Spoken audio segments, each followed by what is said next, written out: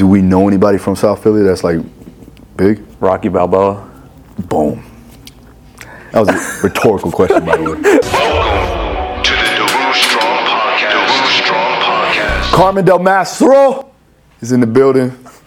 Nooch does some videos on the YouTube, man. Thank you so much for joining me today, Of course, my brother. man. Thanks for having me. We did a live on my Instagram and YouTube as well.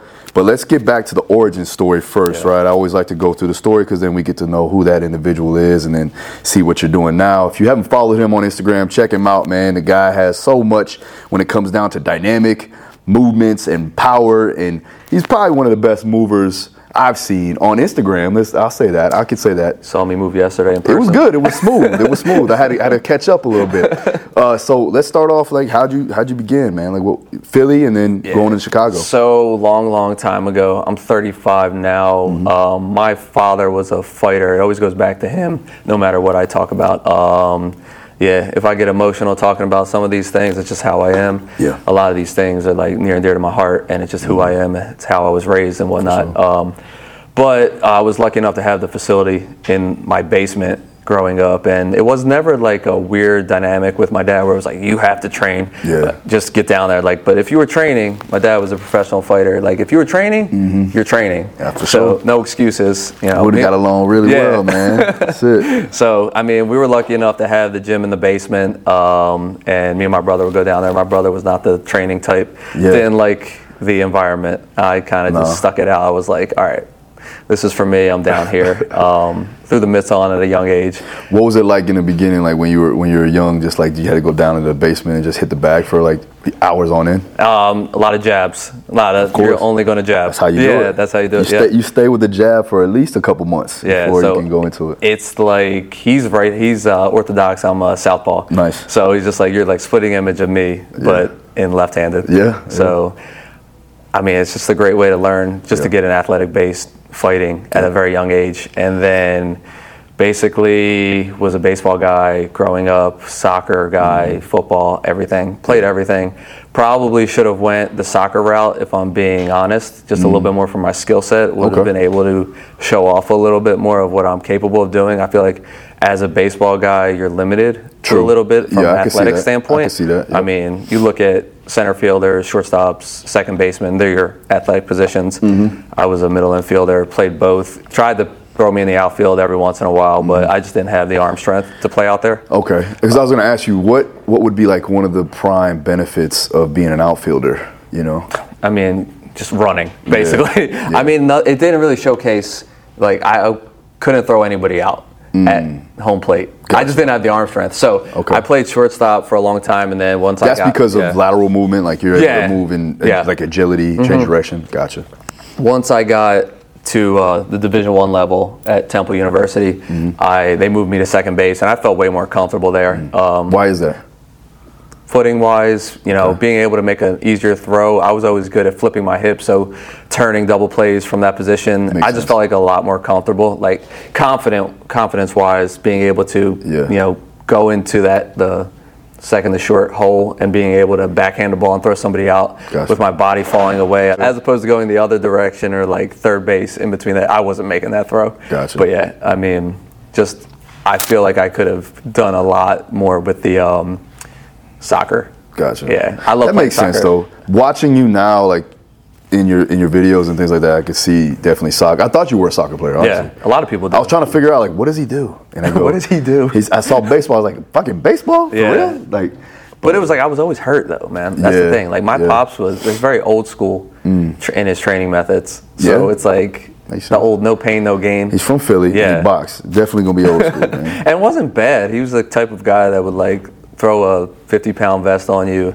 ankle weights, wrist weights, and then... Would you running up the library? Were you running everywhere, bro. The museum? The art museum? The art museum? Not there, but there was plenty of steep hills as a youngster. Nice. But and then he would throw the parachute on you, too, with the vest and everything. That's just... and then ankle weights on top of that. Everything. Mine as well, right? Yeah, all the weight. So, all right, so now baseball... Did you play basketball at all? No. A little bit. More schoolyard. Gotcha. Basketball guy. What do you think developed your athletic ability? And obviously, genetics do play a role in that, but like, what sport do you feel like carried over the most for what you do now? Boxing. Yeah? The footwork. Nice. Hand-eye coordination. I like it. Yeah. Carol wouldn't really let me go too deep into the boxing. That's my mom, by the way. I always hit her with a Carol. Love you, Carol. Okay. So, but yeah, she would always be like, "You're not boxing. Yeah. You're not getting hit in the head." It was a great decision. Smart woman. But I always wanted to really dive deeper into it, but it was just limited. Gotcha. Got to make mom happy. So in high school, were you training? You know, you start training, start doing strength conditioning, all that. Yeah, it was the basement workouts. Yep. That's when they really started. For real. I know how that goes, man. Yeah. What was one of your first like major exercises that you did that you thought was like the best? The sleds. My dad is huge into the sled pushes. Dope. Yeah, and it was just like wherever we can add more weight, and he was always just had me running and not like distance but sprints constantly. Just like I was born fast, and there's no better. That's not an excuse to not continue to get faster. Yeah, a lot of people use that as an excuse. Well, I'm fast. I don't need to run. I'll just do it. The booby miles. Yeah, exactly. This podcast is brought to you by Vivo Barefoot. Now check out vivobarefoot.com. That's the minimalistic shoe that I've been rocking on all my videos. If you've been watching my Instagram and YouTube, those are the shoes that I've been wearing to help my foot gain full foot functionality, strengthen up the intrinsic muscles of the feet to allow myself to perform better, and then also reduce the risk of injury. Now I personally like the Geo Racer Knit and the Primus Light 3. Check them out. Go to vivobarefoot.com and get the discount code DARU15 to get 15% off your final purchase. All right, now let's get on to the podcast. I don't need to do anything All else. I gotta do is show up. Yeah, I don't need to do anything else. But no, he was on me. But it wasn't like a bad, like I said, it wasn't a bad way. It was just like he always says. He was like, you wanted to do it. Yeah. And yeah, we just kept going with it as long as we can. I always sit back and think like, for my build and how, you know, people don't really get out of the city that much. So you look back and you're just like, where I'm from, it's not a bad place, but like people don't chase a lot of what they should chase. That's how I feel. I feel like more people from Philly should actually go for more things that they're gifted at or they have talent at. It's just like a lot of they stay in that, what they're comfortable with. Like the strength in numbers thing being in Philly, people love that. What part of Philly are you from? South Philly. And do we know anybody from South Philly that's like big? Rocky Balboa. Boom. That was a rhetorical question, by the way. Just saying. But he's not real. I mean, he can be. Yeah, he's real in our hearts. There's a lot of Rockies There's a lot. in South Philly. There's a lot. There's a Everybody lot. thinks he's real. Let's just put it like that. Yeah. Okay. Cheesesteaks. Yes. Cheesesteaks. What's the best cheesesteak you can get in Philly? There's Ishkabibbles. Okay, never heard of them. It's a name. It's definitely a name. Didn't know that. Ishkabibbles. Okay. There's, Pats and Geno's are classics. It's Yeah, more which one? touristy. Pats or Geno's, though? I'm a Geno's guy. Okay, Yeah, it's because all right. I know some people. Shout out to Geno's. Got it, But so I'll go there. if Philly gets the bad rap, it's just like a cheesesteak city. There's such good food there. There's great Italian food. There's Indian food. They have one of the best Indian restaurants in the country there. Okay, Yeah, okay. so, That was not known. yeah.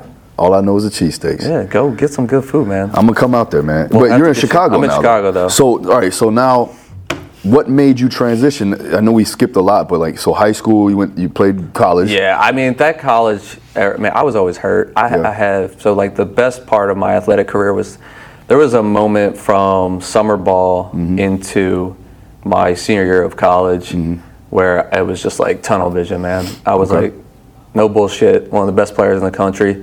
Had that feeling like tunnel vision. It was just right there. Like, I don't care what you're throwing. I don't care what's happening on the field. The game was slow. And that's an awesome feeling. And it's like the same thing. I'm sure you can relate to it when you're in the octagon or you're sparring with someone and everything you see is just moving slowly. It's really cool to experience that. You're focused. You're in a flow state. Yeah, you're tracking pitches. Everything is just dialed in.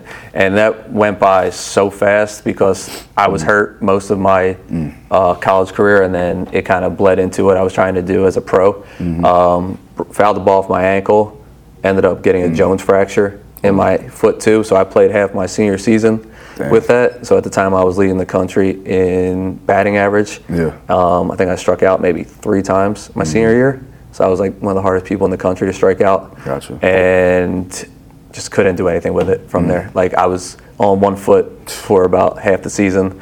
And then I tried the pro thing, and then it just was a disaster from there. It's a sensitive subject with me too. Like pro tryouts. I rested like 2 years trying to heal my foot, and then I broke it again in the workout. It's the minors, AAA? Yeah, well, just like a regular tryout. I mean, God knows where they would have sent me. Like either like single A, double A, doesn't matter. At the time, they just, who knows where they would have sent me. And then it was just like, it was always something.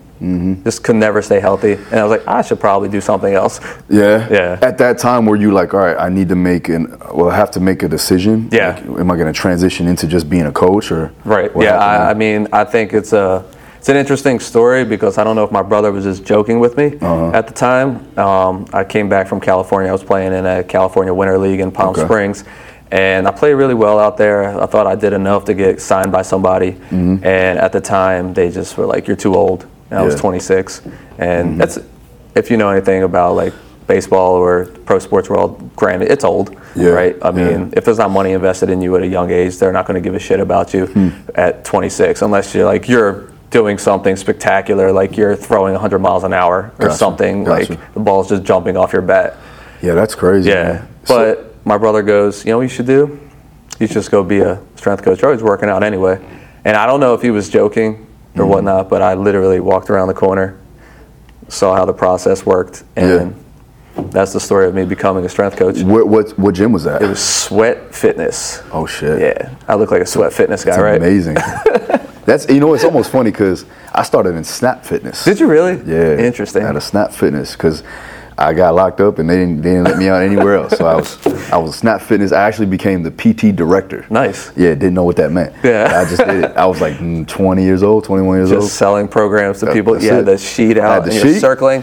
Listen, this is what we're going to do. Here, and package here. One, right? You get 12 sessions, 10 sessions. This is the best deal that you can get here. Yeah. So, I understand it. Let me go talk to my manager. I'll be right back. There was no manager, by the way. It was you. No, you just go in the back room. Absolutely, I'll come back. I got it. Yeah. We got it all set. So you're gonna buy the best one right here, and then I take the commission. So all right. So listen, we let a lot out of the bag with that. Sorry about that. The big box gyms. Sorry. We're good, man. Now you know. So just come to us, and we can train you for real. We got you. So when that happened, were you like, all right, I need to get certifications. I need to get more education. I went and got like the most Joe Blow cert, like the AAAI, as quick as we could. Yeah. So I had that for a while, and then I went into, there was another facility called City Fitness, and they had an MBSE Thrive, and I had no idea what MBSE stood for. So it was Mike Boyle Strength and Conditioning. Gotcha. And they did the whole like outfit, like you're gonna go through the regiment, like 2-week program, learn all the Boyle stuff, and basically, lo and behold, Mike Boyle is somebody in our industry, apparently. And basically got a free education on that. I spent maybe 2 or 3 years in that world, and that was another thing where I started to do kind of like my own thinking, and where you start to develop a little bit of creativity where you're kind of like limited. Love the Boyle method. It laid the foundation for a lot of what I do now between that and what I learned from my pops. But yeah, it's just like, how can I take this and make it more creative, take these exercises and make them my own type deal. So that was like when the wheels really started to go. When how old were you then? 26. Okay. So that's similar to me. Yeah. In a lot of ways. So now you're head first into coaching. Yeah. Who was your first clients that you've had?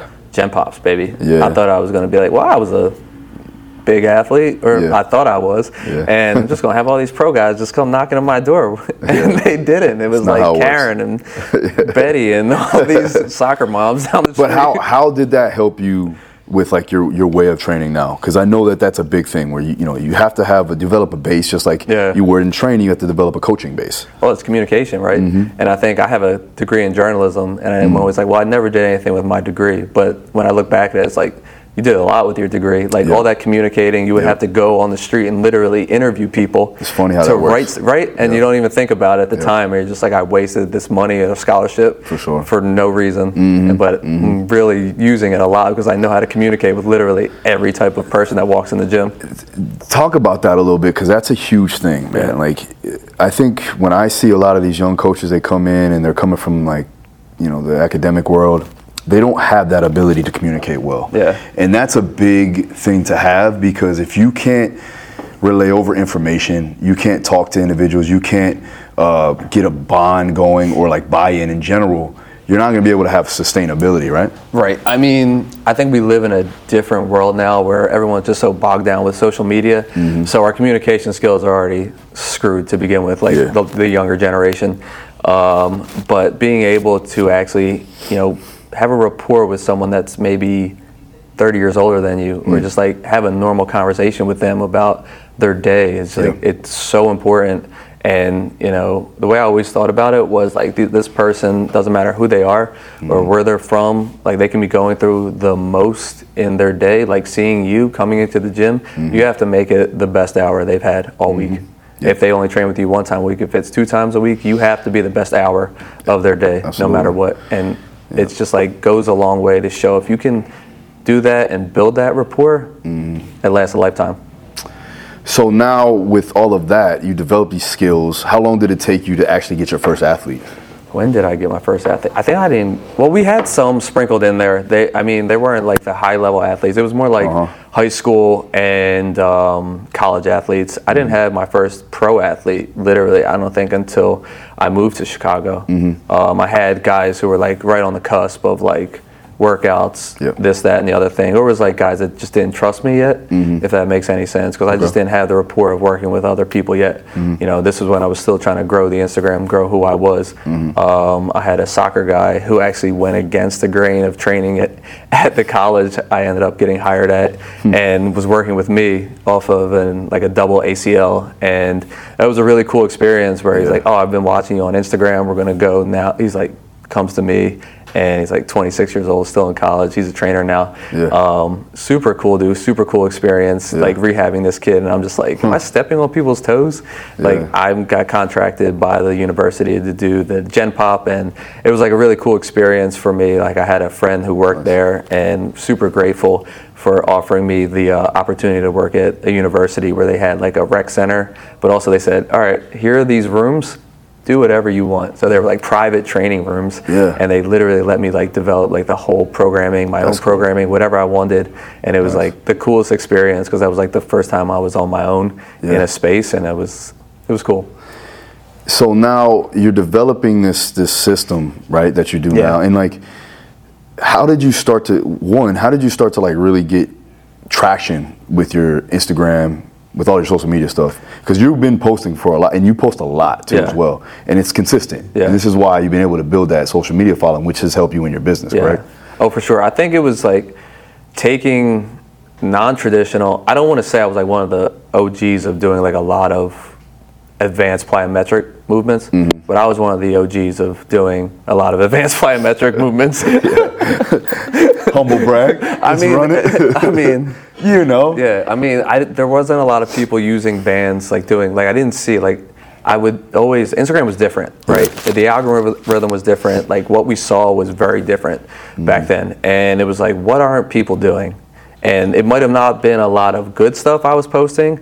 Like I would go back now and be like, I would never do that now. But it was like, how can I get people's attention and do it in somewhat of a smart way? I had to figure out a way. So I was like, bands, jumping, how am I athletic?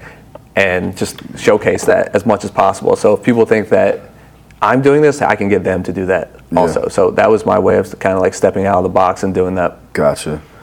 When did you start to see like, oh, I should keep doing this and this is working for me?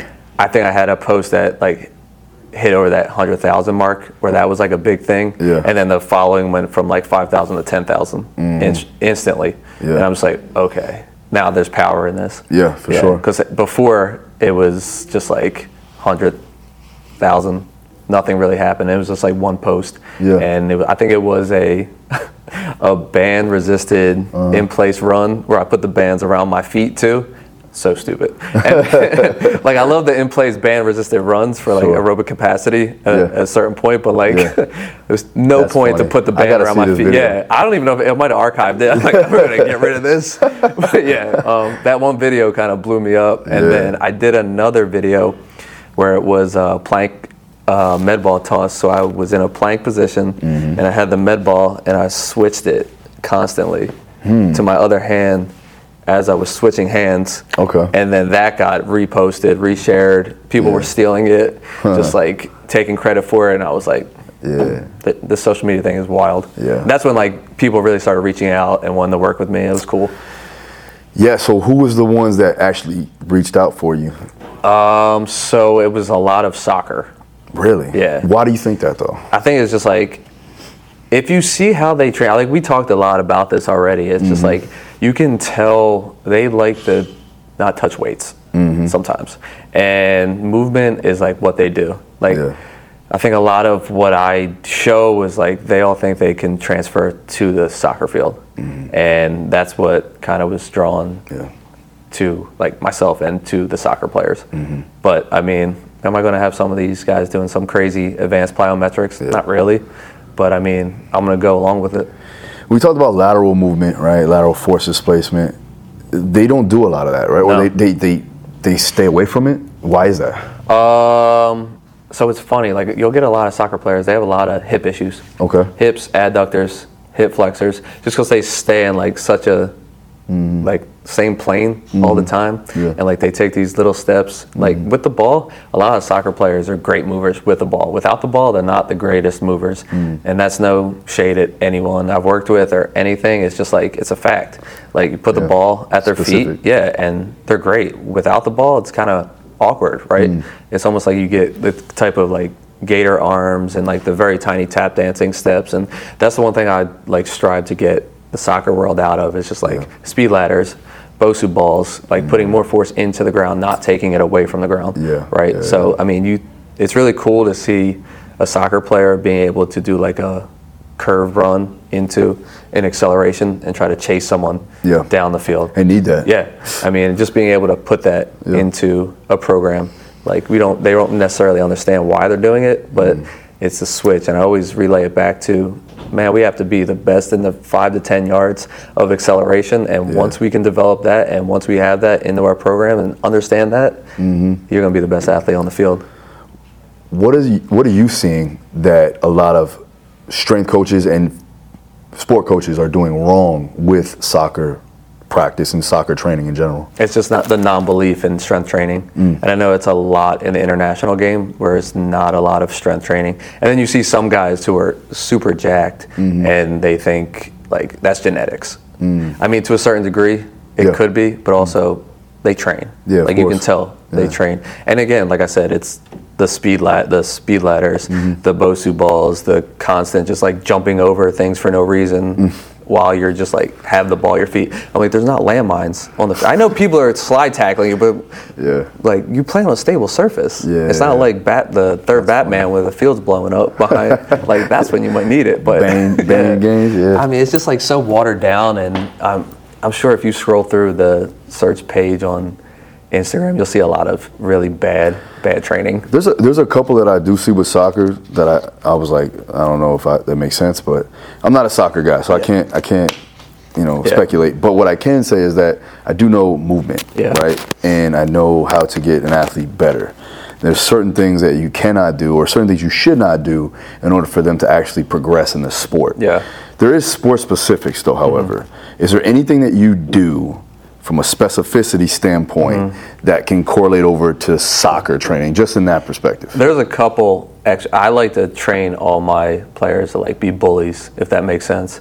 So it's a contact sport. Like the women's game, like I have more experience in the women's game than the men's game. The women are way more aggressive than the men. Men flop a lot. Really? Yeah, it's like my biggest pet peeve. I'm just like, why are we falling to the ground so much? I know they're trying to get calls. The NBA took that from them right. as well. So I'm just like, why are we falling so much? But the women's game is actually physical, and I enjoy watching the women's game a little bit more than the men's game because of that. And I think some of the methods I've instilled in like my programming, where I will actually get in and do some of the movements where I'll like lean on the athlete, have them do a little bit of it's almost like a sled push or like pull, where I'll lean up against them, because a lot of the time you're playing 1v1 against somebody trying to win the ball, right? And a lot of time there's just like body on body, hip on hip, shoulder on shoulder. So a lot of me being like hip and shoulder, like manual resisted movements, I will do a lot of that. Gotcha. And there's a bunch of different exercises we can do to do that. I mean, I'll use the Kaiser, where we kind of have those, I think they're the 45 degree handles, where I'll hold them and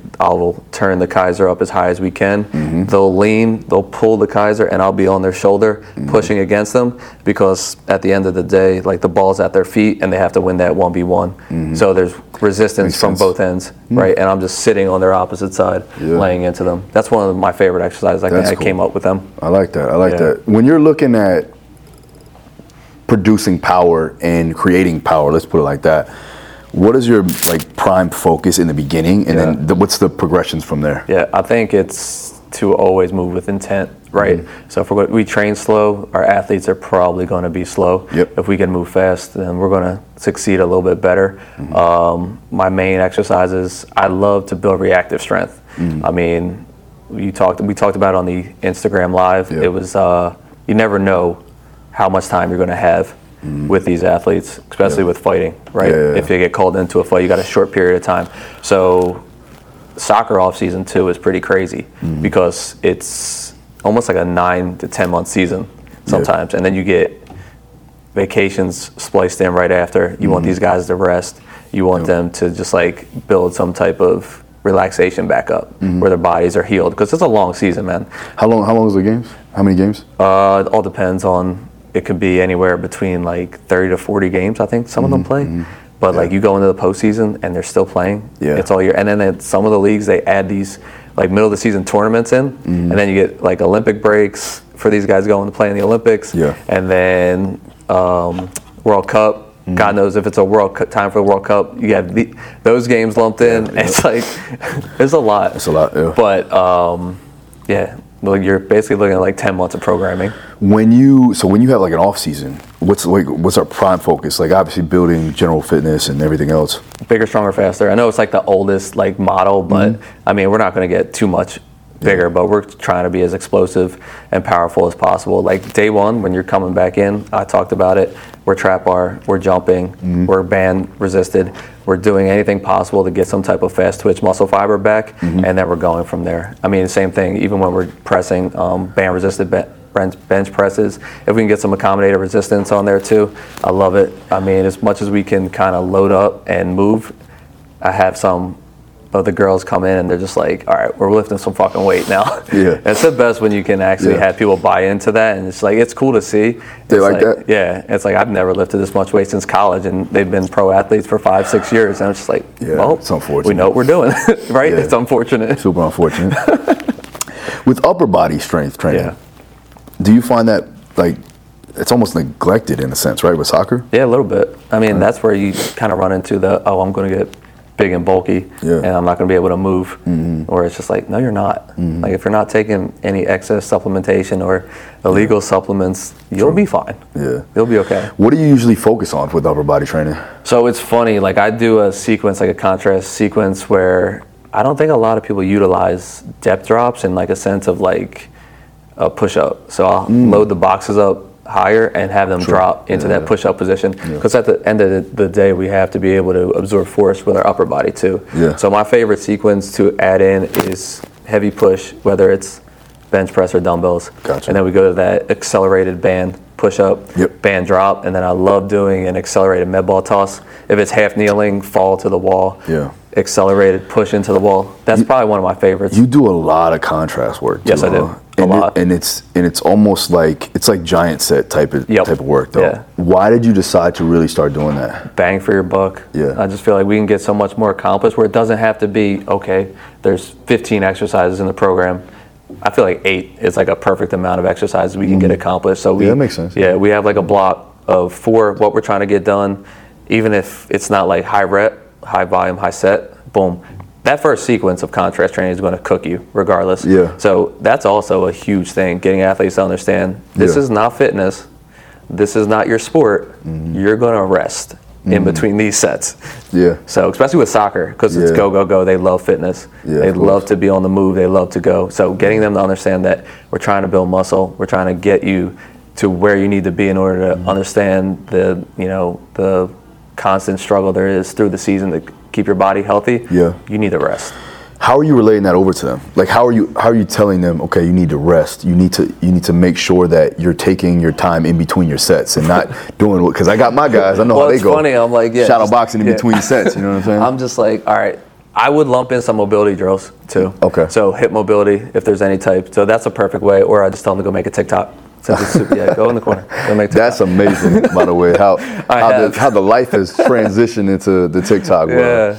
Yeah. Mobility is always a good break up in between those. I like that. Yeah. Corrective exercise is something in there that's not going to tax them. Lump it in. So I wanted to get at, like, when you do these sequences, when you do these contrast sets, let's go over this. What's the daily routine, or let's say, what's the workout look like for you when you get a guy in or a girl in, whatever? So my favorite thing to do is to assess them. If they're an athlete coming to me for the first time, I don't say I mess with them. I just like to see how you move. Gotcha. So some days I won't even let you touch a weight for a week or so, because I just want to be able to clean up some things before we even touch weight. Yeah. Right. So if you're a poor mover without the weight, why am I going to load you up with any type of weight and have that responsibility of you hurting yourself, right?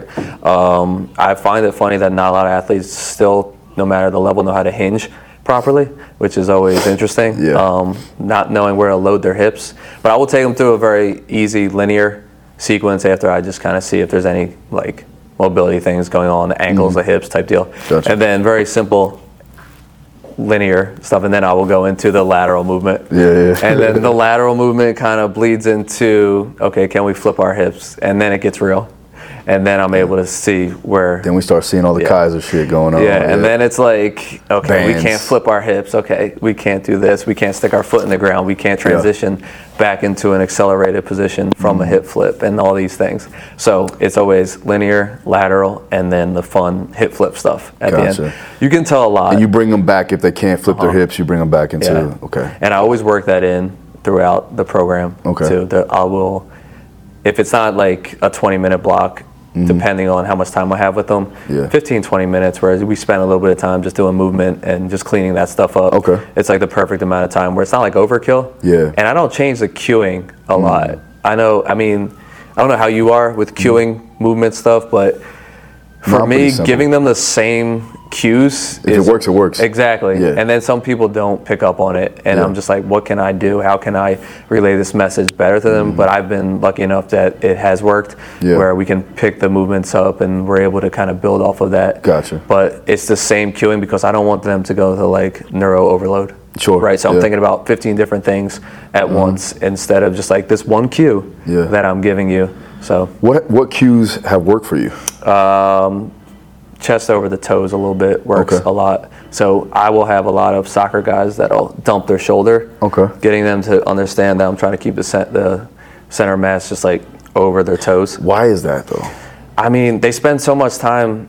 If you watch a soccer game, so this is what I did. We'll get back to that. So as an assistant, I would literally be on the sideline. I had a notebook, and for the days I was just like, I mean, if you're in pro sports, there's not much to do once practice starts. Like, unless you're rehabbing someone. So I had the notebook, and they would make fun of me because it literally just said notebook on it. And I would sit there, and I would pick like a position like outside back. So I'm watching the outside back for like 15, 20 minutes throughout like a 11v11 or like a short-sided game. So pens on the paper, and I'm doing this with them. And I'm following them with the pen on the paper. And the pen doesn't come off the paper the whole time until the whistle blows or they come off the field. And I'm looking at that, and then that's how I built out individual programs for movement patterns for specific athletes in soccer. Like looking at what they do constantly. And then the next day, boom, do it again. See how they match up day to day. Wow. That's free game for you guys. That's it. Pro tip. It was weird because they're just like looking at me like I'm Rain Man or something. Just like he's like, doing this fucking guy's awkward crazy, thing. Bro. Kneeling, just like staring at one person. You should have got a what's it called? The erector set. Right. You should have got one of them things. But it was cool to see, because then, I was fortunate enough to be, in a position where I was able to build these warm-ups and like these like pre-practice movement patterns. Gotcha. Where shout out to Megan Young. Appreciate you for allowing me to be myself in a pro setting and build out these things. Really appreciate you for that, giving me that startup chance. That's cool, man. And they just said, here, be you. And you don't get that opportunity too much, especially with the career Megan has had for her to trust me like that. It was really cool. So building these movement patterns out and seeing how the athletes are picking them up and how they're able to develop over a preseason, like a 2-month preseason, into the 8 months into like a full-on championship run. It was really cool. When you're assessing an athlete, right, what are the prime things you're looking at from like the ground up?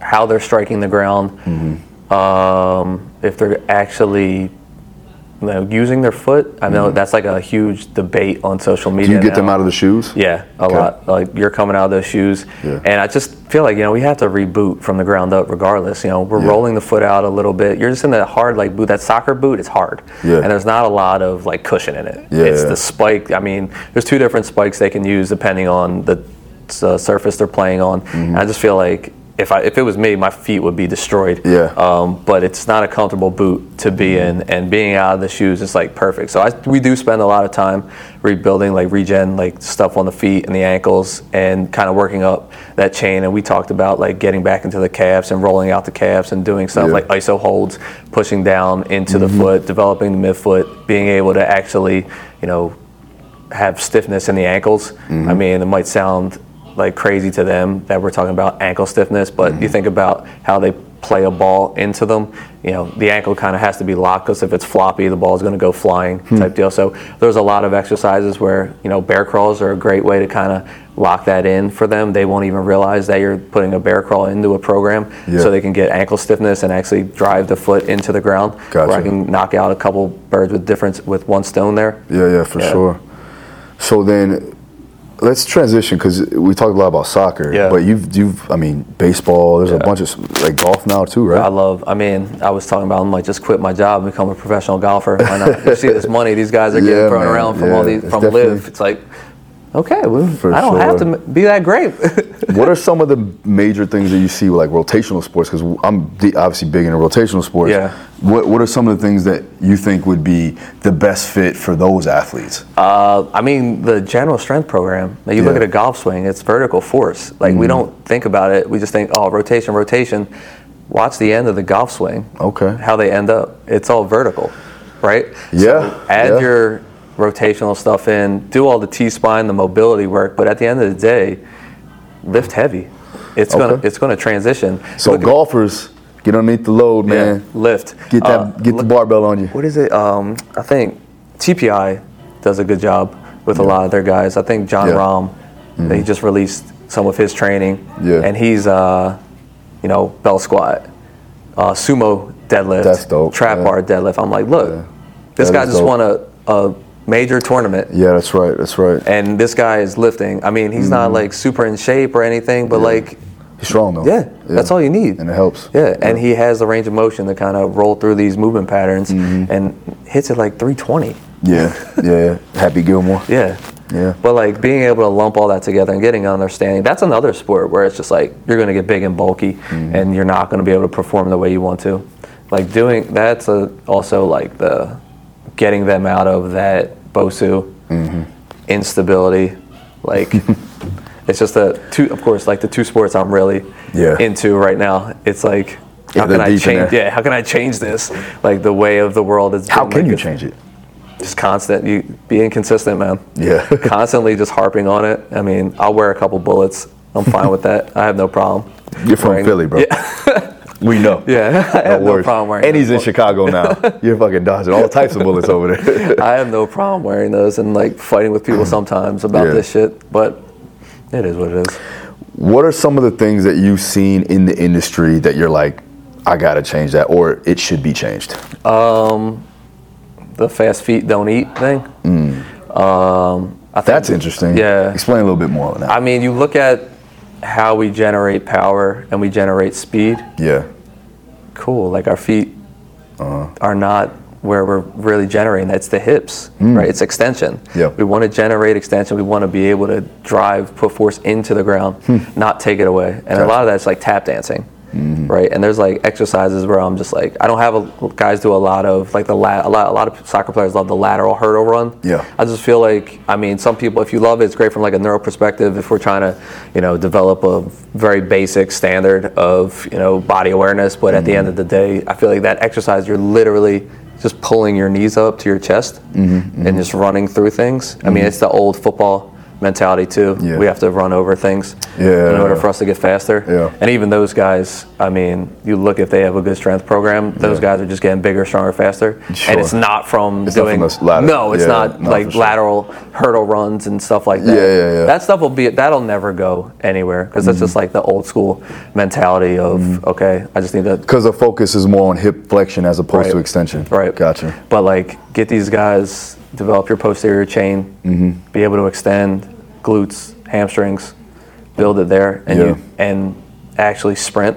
Yeah. I've had so many people come to me and be like, I need to get faster. Okay, so this is your sprint day, this is your movement day. Well, I'm not running.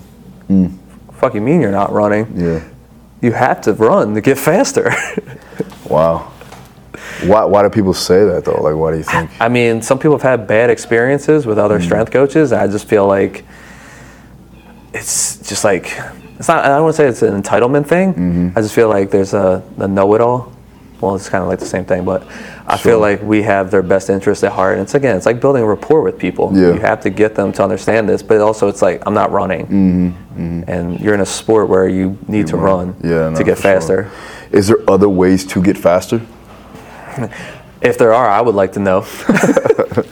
I mean, I haven't seen it. Like, you have to do these things in order to get the result you want. I mean, maybe there is. If you know them, please let me know. Well, I just think about it like, because I'm a strength guy, but at the same time, and don't get me wrong, like I work with combat sport athletes for the most part, tactical. Right.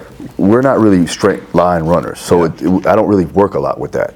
But what I will say is that, even working with some high school football guys, college football guys, some of the NBA guys too, it's like we do a lot of sleds, we do a lot of prowlers. I've seen that happen. I've seen it work. I don't know, like, direct correlation, but I'm not testing for that. Right. I'm really looking at, all right, how well is this going to transfer? Right. Is there anything there from that perspective that you would see loading maybe linear runs that can cause some type of speed increases? Yeah, but at the same time, you're looking at it like, okay, I'm going to load you on a run. You don't even want to run without a load. Sure. So it's like, this is going to be way more miserable for you, and like way taxing for you. And it's like the soccer world too. It's like, it's all distance dominated. So it's like, you think about the amount of tension and the amount of time is spent just like on your tissue and like through a practice where you're going from a warm-up to a passing to a technical to a 11v11 and maybe you're wrinkling in a lot of other start stop constantly. And then we have some coaches want to do sprint work at the end of a session and not at the beginning of a session. I always feel like your sprint work should be done in the beginning of a session, no matter. It becomes conditioning. Exactly. Right? And you think about the amount of tension you're putting on that tissue and the exertion you're putting on that. So like, it's a recipe for disaster, and that's like a very older model in the soccer world too. We're going to run after practice. Is that a conditioning thing? Is that more? Yeah, but at the end of the day, it's just like, do it in the beginning of practice. Right? When they're fresh. Like, if we're trying to get people faster, of course, that do makes it in sense. the beginning. But that's how you should do it. Exactly. Right? Speed, power, strength, hypertrophy, conditioning, right? And that's just like breaking the stigma of like, it is the sport, it is what it is. And I'm not that person.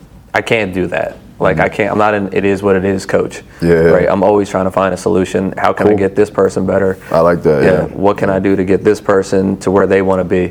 Like, if I'm in a room full of 25 athletes, I want to make them the best at what they do in their position and get them to be the best at their ability in the whole league, right? Not just on the team. I want 25 people on that team to be the best person at their position in the league, not even the ones that aren't playing every day. So that we next person up. Right. So if somebody gets hurt, boom, next person's in. We can take that and we're fine with them. Gotcha.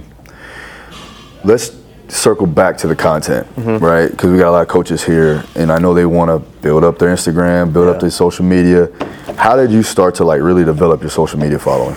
I think, like I said, it was like 1 or 2 videos where it popped. Yeah. And then I was like, all right, that's not the coach I am. I don't want to be the guy just doing things, because there's a lot of that. Yeah. Right? Yeah. There's a lot of fluff. That's one thing that I will say.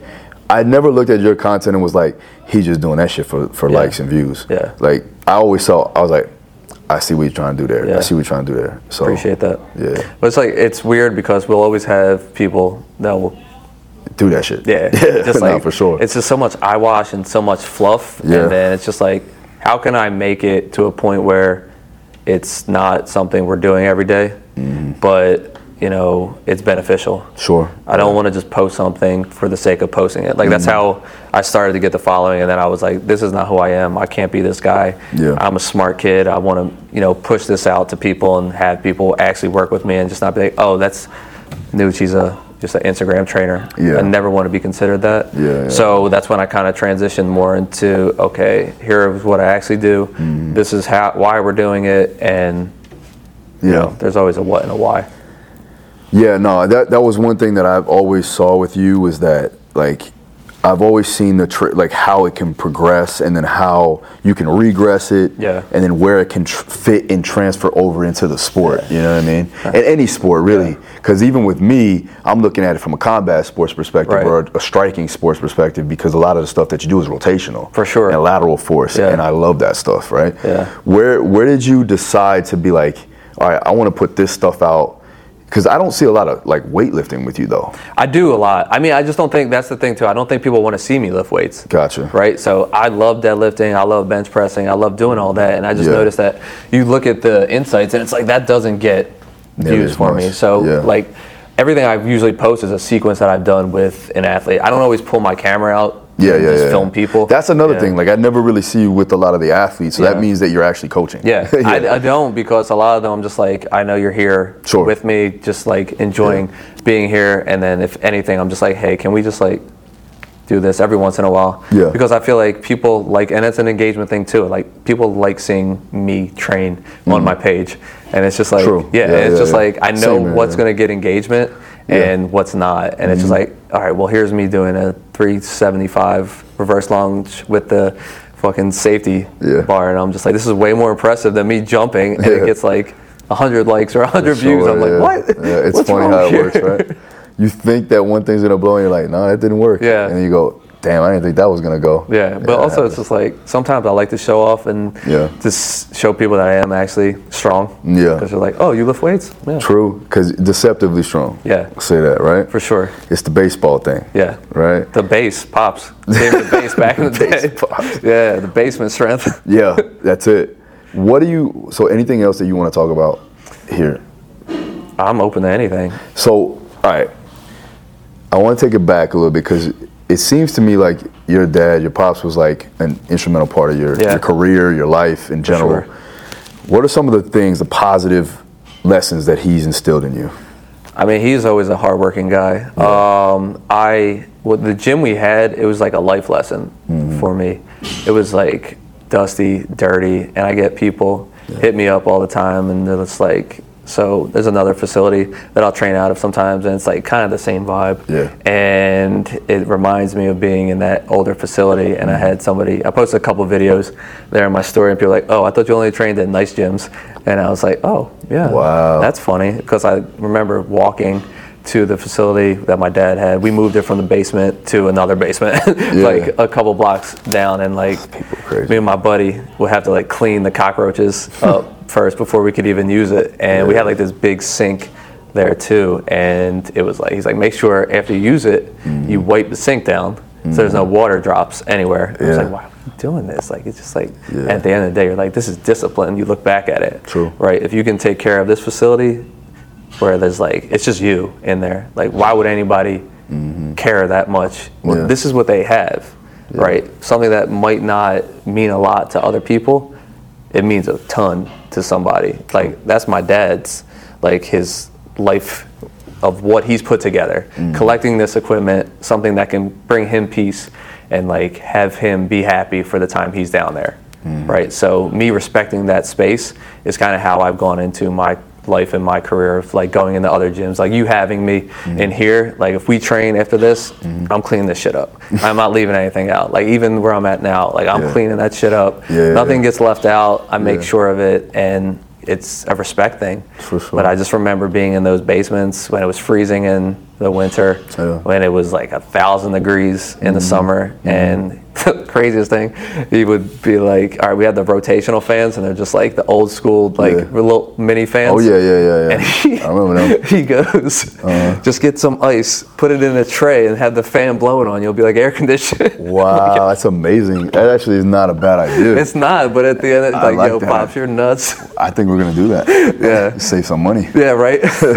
But like you learn so much about yourself just like in those situations looking back, and it's like, man, I'm in this basement, it's dusty, it's dirty, and the weights are rusted, and I was like, that was some of the most fun I've ever had training in my life. Yeah, and I was like, you learn a lot about yourself too. Exactly. Like if you can do this, you walk there, didn't have a license at the time, so I'm walking there in the snow, in the heat, and you're just like, you're dedicated. And even during the times where I was like, didn't know where I was going in my life or like anything, that gym always found peace for me. So this was always like the direction I was meant to be in. And like, I've cared like so much about other people's development. I've kind of lost sight on my own development, which has been crazy. It's important because you said this, you said it at the Q&A, and like you do have to take a step back and reflect a lot of times, because you can get caught up. And I'm not saying like stare at the scoreboard type shit, but you know, for me too as well, I had to take a step back and really like see exactly what's going on so that it can keep me going forward. You see what I'm saying?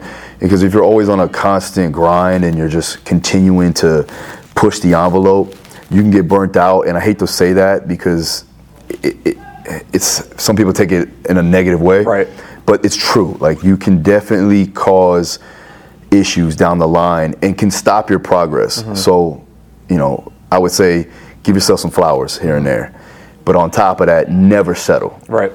And I'll say this from experience, watching you, seeing the stuff. I wouldn't have you out here, you know, and doing all this stuff if I didn't believe in your credibility. I didn't believe in what you do, and I didn't believe in your passion. You have all of that, and you're going to keep moving forward with it. I appreciate that. No doubt. And I've felt that, like, being burnt out, like, just getting to that point, and I'm just like, man, I need to do something. And taking the step back and just, like, sitting on the beach here, like, the last couple of days before I've come into the gym, just, like, dude, like, not people from where I'm from get the opportunity to go to Ukraine. Yeah, man. Like, I'm just like, probably no one. Probably, if I'm being honest. You just take a step back and it's like, shit, I've done some really cool things. I've had some really cool opportunities. I work with some of the best athletes in the world in their sport, and I need to take more time for myself and develop that. But I'm happy you said that. I appreciate that. Man. Yeah, just keep it moving, bro. You know what I'm saying? You're going to do great things, and it's going to continue on. Appreciate it. You're young still.